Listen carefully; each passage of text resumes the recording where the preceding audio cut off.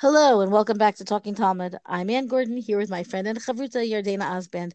Our daf of the day, Masachet Shabbat, daf Kuf Nun 150. The end is nigh. We see the rest of Masachet Shabbat in the horizon, and next Sunday we have the two events of the Siyum to close off Masachet Shabbat. First, with us, our recall of reflection on the whole Masachet with our co-learners. That is at 10 a.m. Eastern Time and 5 p.m. Israel time. And then we're going to join with the Hadran crew and a bit later in the day at, let's see, at 8:30 Israel time. And what time is that in Eastern Time, Yardena?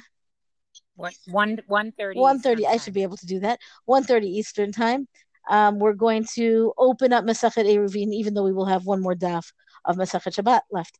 We also have one other milestone to note here, which is that as of earlier today, we hit 100,000 listens on this podcast. Thank you for joining us. Really.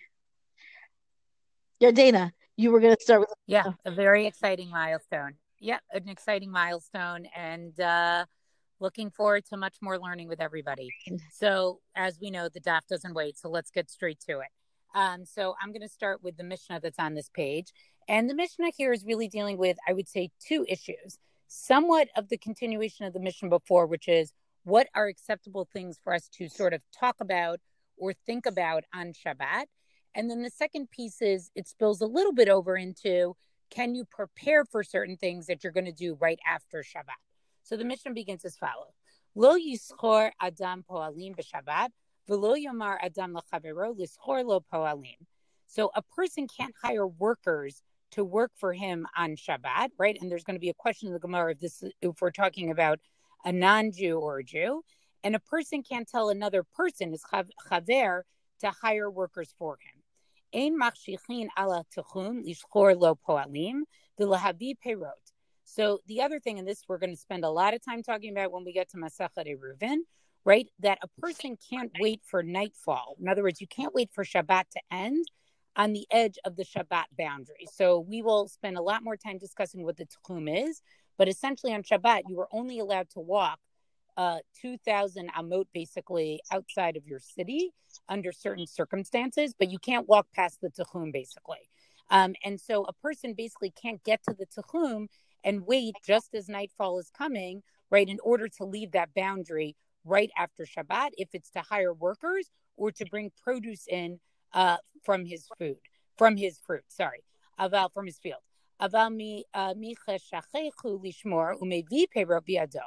But what is he allowed to do? He can wait until nightfall. In other words, he can wait at the edge of this boundary if it's to guard his produce or if it's to bring produce, back in his hand. And then Amar Abba Shaul, Kol Sha'ani Zakai Ba'amriato, Rashayani Lahachashech Alav. So Abba Shaul states a general principle, which basically says anything that I'm allowed to discuss on Shabbat, I'm also permitted to wait until nightfall in order to prepare to do it, right? So you could theoretically carry some fruit in. So therefore, maybe you're allowed to prepare to do that type of thing. But that's the general clout. If it's something that it was permissible to do on Shabbat, then you would be allowed to do it. Okay, so I want to pick up with the Gemara here. And what the Gemara does with this Mishnah is it tries to figure out exactly what case this Mishnah could possibly be talking about. Because when you read the Mishnah, it makes perfect sense, right? And then the Gemara comes and asks strong questions on it that makes it clear that the references that the Mishnah presumes are maybe not as clear as all that after all. Pshita. The Gemara says, well, that's obvious. Meaning the idea that the Mishnah says you cannot hire workers on Shabbat and you cannot tell somebody else to hire workers for you, meaning, of course you cannot, right? What's the difference between one person doing the malacha and somebody else doing that same malacha? Or the prohibition, really, of hiring workers on Shabbat. It's not exactly malacha, but fine, it's still a legitimate prohibition. So, Amar of Papa, Chaver Goy, says, well, maybe he's talking about a friend who's a non-Jew who's going to do this hiring. Matkiv la Rav Ashi, Amir Lagoy Shvut. What do you mean? Telling a non-Jew to do something that's prohibited on Shabbat is also prohibited on Shabbat. right? It's not a malacha that you're going to be obligated to bring a karban chatat, but it's considered shvut. It's considered something that is a rabbinic prohibition and prohibited on Shabbat. So what is the Mishnah coming to teach when we can so obviously get out of the presumption that the given that this is what you can do? Ela Amar Rav Ashi. So Rav Ashi posits something else. Afilu tema chavero Yisrael. So let's say that we're talking about a Jew talking to another Jew. Hakamash malan lo yomar adam l'chavero yiskor lo li poalim. Right. So then, if it's another Jew, he can't say to him, go find me, go hire me workers. Aval omer adam l'chavero hanir esh tamod imila arav. Right. You can say it in this like kind of roundabout way. Will you stand with me like towards the evening? Right. Will you be able to join me? Right. It's this very polite manner that's really going to be about hiring workers, right? Everybody knows what the subtext is. So who, and then in that case, if that's what the Mishnah is really saying, then who is this Mishnah? Who is it paskening like? Rabbi Yoshua ben Karcha. It's paskening like Rabbi Yoshua ben Karcha Titania, because we have a breita that says, Lo yomar adam l'chavero hanir shetamodi mila erev. Rabbi Yoshua ben Karcha Omer Adam l'chavero hanireh shetamod imid la'erev. We have exactly this formulation in a breita where the premise of the breita is that you can't do that. You can't say it in this roundabout way that everybody understands what you're saying, and isn't that the same thing as saying it straight out? Except for that Rabbi Yoshua ben Karcha says, no, you are allowed to say it that way in the roundabout way. Amar Rabbi Bar Chana, Amar Rabbi Yochanan, halacha Rabbi Yoshua ben Karcha. He says, that's the halacha. We dafka paskin like Rabbi Yoshua ben Karcha that you can say it in this roundabout way as long as you're not saying it in a direct way. The Amar Rabbi Bar Chana, Amar Rabbi Yochanan, my time is Rabbi Yoshua ben Karcha. What was his rationale? And the answer is dichtiv, and he cites this verse, this very famous verse from the book of Isaiah, from Yeshayahu, which we have talked about already in terms of where do we get the prohibition of certain things that are, like we say, they're not really Shabbosdik, right? We don't talk about business on Shabbos and things like that, where you don't have to bring a korban chatat. They're not in the list of the Lamatet Malachot, the 39 prohibited labors on Shabbat, but they are still things that we don't do on Shabbat. And it's a verse from Navi, not from the Torah itself, namely, Mimtso chafetzecha v'daber davar. Right? The idea is that you're gonna also from your mitzo chafetzecha, from your pursuing your business and not speaking of it. Dibur. So then this is where it gets interesting. The Gemara extrapolates from this verse and says dibur, speaking, asur, because the verse says daber davar, speaking of the thing. So then the inference is that dibur, speaking, is prohibited. Here, hur, thinking about it, is permitted. And therefore, if you speak in a roundabout manner where you haven't spoken of it directly, you have not violated the concern of speaking. And the fact that you are attesting to what you are thinking about, that's not a problem, because the thinking about it is permitted to begin with. Yardena, do you want to chime in at any point here? Yeah, it's an interesting thing that the Gemara is coming up with, because I think that's the essence of this Mishnah in a way. This piece about sort of, there's like are you allowed to think something? And that's a lot of what the Gemara is going to deal with here, right? Calculations. If you're thinking about something that's a communal need, are those things allowed to be thought about? And we do know that within Jewish law, there definitely is a concept of sort of like controlling thought, right? Like the concept of hirhurim, which would sort of be, some type of sexually inappropriate thought, that we do have to sort of control. But it's interesting to see here that when it comes to Hilchot Shabbos, there's a little bit more room to allow hirhur, to allow thinking for certain types of things. Well, that question that you're raising, you're not saying it as a question, but is exactly where the Gemara goes, right? The Gemara says, 1 second, you're not allowed to think about things just whatever, whenever. You can't think about Torah in the bathroom, right? Meaning we do have constraints on what you can think about. So why would this be something that is permitted, right? And the idea is that this issue, for all that it's not so Shabbosdik, it's not considered unseemly. It's not considered inappropriate. It's just not Shabbosdik, right? Which is a whole different kind of question than whether you can think about Torah in the presence of nakedness or feces or whatever else, which Right. is Like, I think that is, everyone would understand that. Like, you shouldn't have in your head, like you're writing out or thinking about something you're learning in the bathroom.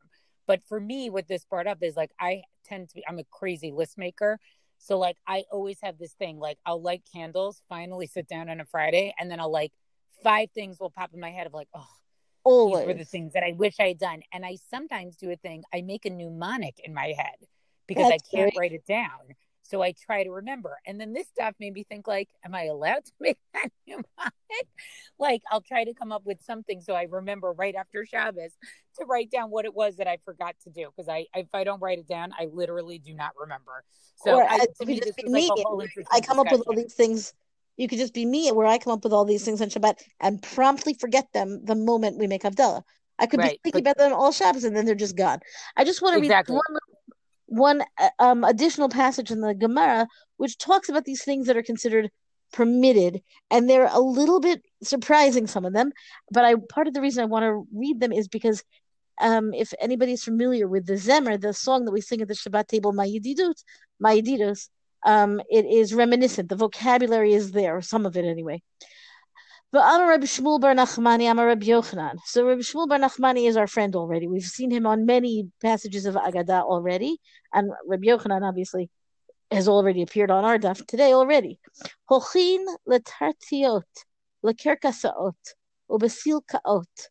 You can go to you can go to theaters and circus performances, right? This is in the era of Rome where they had circuses and courthouses. I guess they were in session and maybe that would be a spectacle, right? Lepakeach al iske rabim b'Shabbat. You can pay attention to communal needs on Shabbat. This is what you were mentioning before. Vitana de Menashe, Mishadchin al tinokot la'aretz b'Shabbat. The house of Menashe says you can betroth the children, I guess, to have them be engaged, even if it's on Shabbat, right? This is what I mean by the language, right? In the song, it's l'shadech habanot, va'al tinok l'lamdo sefer ulamdo umanut. And can you teach the child to be? You can make arrangements to teach the child to get him a tutor, right? Whether it's a matter of teaching skill, intellectual pursuits or vocational pursuits. And it's going to be another interpretation of the same verse, right? It's taking in a slightly different direction. Chafetzecha meaning pursuing your business would be prohibited. Cheftzei shamayim mutarim. But the moment you have something that's not chafetzecha, it's not your affairs, but you're trying to attend to the affairs of shamayim, and I guess in this case, the affairs of heaven include the affairs of the entire Jewish community, then you can pursue those. So this is not psak, this is, I don't know how many people would say it's okay to go to the circus on Shabbat. There's also all kinds of technicality. We're talking about, exchange of money and so on. But I find it interesting that in this passage it is presented as permissible, and specifically in this rationale of what you're doing there is somehow, for the good of the community at large. Yeah, I also found that passage to be fascinating because it really includes activities that you cannot imagine. First of all, today in any modern context, anybody would say is okay. But very, very interesting passage. So I want to move on to two small things on Amud Bet. The first is one of these like interesting stories that the Gemara always shares, where they want to give an example of something miraculous that happened to show a type of behavior, to encourage people to do a type of behavior. So it's talking about the piece of the Mishnah where you can't wait for nightfall at the edge of the Tehum to hire workers or to bring produce in from outside the Tehum right after Shabbat. Tana Rabbanan, Masa b'chasid achad shenifratza lo peretz b'toch sadehu. So there was an incident with a pious man where a breach was made in the fence around his field. V'nimlach aleha legodara v'niskar sheshabatu. So he said, okay, I got to fix my fence. And then he remembered that it was Shabbat. V'nimna oto chasid v'lo gadra. And so what did he do? He didn't fix his fence because it's Shabbat and he shouldn't fix his fence. The na'aseh lo nes v'alta bot selef umimenu hayta parnasato uparnesat anshe beito. And so a miracle happened and a caper bush grew in the breach. So therefore it closed up his field so nobody could break into the field. And not only that, from the produce from this breach, from this bush, he got some, parnasa, some livelihood and livelihood for members of his household. So I just think I always like these types of stories. They're very interesting. Like you always wonder, like, I always call these sort of like art scroll Judaism stories, where like somebody refrained or was late for something, or, something happened and they like sort of were just sort of had this amuna of like, okay, I can't take care of it. It's Shabbos, it's this or that. And they somehow get rewarded, tenfold. And I think just even seeing that we sort of have these types of stories, that there's a tradition of them in the Gemara, is interesting to me. I certainly understand how not everybody loves these types of stories, but it's interesting when the Gemara shares them. I mean, I think the Gemara is making a very beautiful point here. Whether you accept that the miracle happened and everything that followed from it, and I would say, well, why not? Like the Gemara doesn't have to make it up, right? Why would it bother? I'm willing to accept that all kinds of strange things have happened in this world, and I think that when they work out to point to the betterment of Torah, I can accept that too. And if it didn't really happen, the point I think very much stands. Yeah, I would totally agree with that. I think you're right. So in other words, it's not, if they didn't have the story, it doesn't deflect from the point of the Mishnah at all. But having that story, and maybe it's true or not to, miraculous things can happen. I do think there is a type of amuna that some people have, which is like, okay, it's going to work out. Like I can't do it because it's Shabbos, and it will all be okay. Also, we're talking about timing here, right? We're not talking about a hand reaching down from the heavens. Correct. Right. That's true. And I think some of it is sort of viewing like what happened around you. Does that make sense? Like, in other words, it's, I'll quote my father again, like it's having your miracle antenna on. You know what I mean? Like that Exactly. could also happen to another person and they just like, oh, there happens to be a bush here. I didn't notice it. Right. But I think it's also sort of having your miracle antenna on, of like that, like, okay, Hashem helped you out. And that's what these types of stories speak to me about. I just want to read the thing at the bottom, which is talking about this piece about what are you allowed to wait for nightfall for? And the Gemara brings up a very interesting point here. The Afagav de lo Abdil, right? So the question they basically ask is, okay, it's good that he's waiting until nightfall, but did he not basically make Havdalah? It's a great question. But Amar Rabbi Elazar ben Antigonos, Mishum Rabbi Elazar ben Yaakov, right? So now they're going to quote Rabbi Elazar ben Antigonos, so who I assume is the son of Antigonos Yisocho, right? Who we see only really one time in Parak Aleph, Mishnah Gimel of Perkei Avos, who said in the name of Rabbi Elazar ben Yaakov, Asur lo ladam sheyaseh chafetzav kodem sheyavdil, right? That a person basically is not allowed to do his weekday things before he makes Havdalah. So it's like, fine, you can wait by the Techum, but like you need to make Havdalah there, right? V'chi tema de Abdil batfilah, right? So what could you say? So if you want, you could say this is a case where somebody said Havdalah, right? Said the piece, of Havdalah that we say in the Shemona Esrei, right? Not doing the bracha piece that we make over wine. But Amar Rav Yehuda, Amar Shmuel, right? So Rav Yehuda say in the Maram of Shmuel, Hamavdil batfilah tzarich she'avdil al hakos, right? So they say, yeah, but it doesn't make a difference. Even if you just said it in the tefillah, right? You still have to do it on the coast. Remember, there was that Gemara in Brachos that talked about that depending on how wealthy or not wealthy Bnei Yisrael was, remember that it went back and forth if you had to do it in tefillah or on the coast. V'chi tema de'avdil al hakos, right? So then they said, okay, so say maybe he already made Havdalah over the coast. So then they ask a great obvious question. Coast basadeh, wait, if he like walked all the way out to the field, because remember the Techum's going to be sort of on the outskirts. It's not really near where people live. He had a cup of wine with him, right? So then it says, Mi eka targama Rabbi Natan bar Ami kame de Rava bein hagidot shanu. So now they give a crazy answer, I think. Rabbi Natan bar Ami explains before Rava, this specific halacha of this Mishnah was a unique case where the Techum was near wine presses. So in other words, it was very easy in order to get the wine. So I just think it's an interesting thing the Gemara does here, because there's something about this Mishnah that's kind of bothering them. They don't have a good solution for it. And so what do? They make it the most narrow possible case that they could think of. that this could only be a case where a person was near the Tehum that also needs to be near wine that was readily accessible. Personally, the answer I would have given is that based on that Gemara that we saw in Brachos, which the daf is completely eluding me now, I think you see that it changed, right? Sometimes they were saying it in Tefillah, sometimes they were saying it on the coast. So maybe this Mishnah was more reflective of a tradition that it could just be said over in davening and you didn't actually need the coast. That to me would be sort of the more obvious answer. But here the Gemara tries to really limit it with this very, very limited answer. So that I just wanted to read that part. And then we sort of see, at the end here, Amrle Rabbi Abba Rav Ashi B'Ma'arava. Rabbi Abba said in the name of Rav Ashi, right in the west, meaning in Eretz Yisrael, Amrinan Hachi Hamavdu Ben Kodesh L'Chol. We say Hamavdu Ben Kodesh L'Chol, right? Va'abdinan Sorchin. And once you say that, you could do what you need to do.